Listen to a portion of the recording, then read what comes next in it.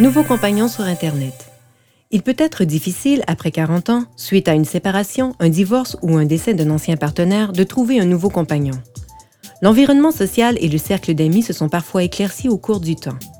D'une part, parce que l'on a depuis longtemps fait le tri entre les vrais amis et les simples connaissances, mais également parce que l'on s'est beaucoup impliqué dans sa vie de famille, son travail ou ses loisirs.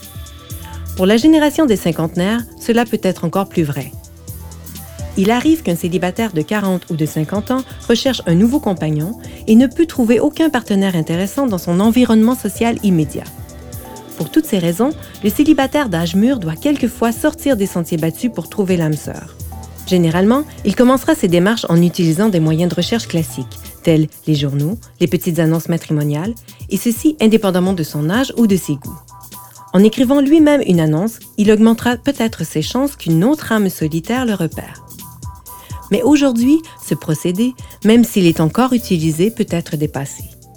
De ce fait, mieux vaut s'orienter naturellement vers Internet, grâce auquel on peut chercher de manière précise et interactive un nouveau partenaire ou plus simplement de nouveaux amis.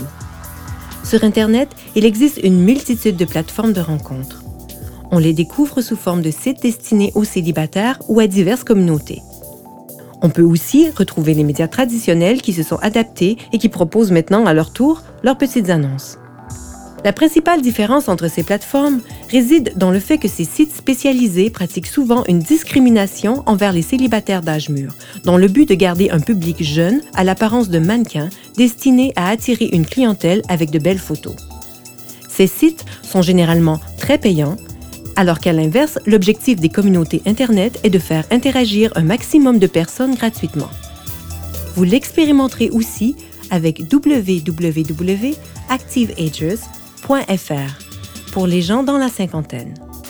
Ici, vous ferez peut-être la connaissance d'un partenaire, mais aussi de nouveaux amis.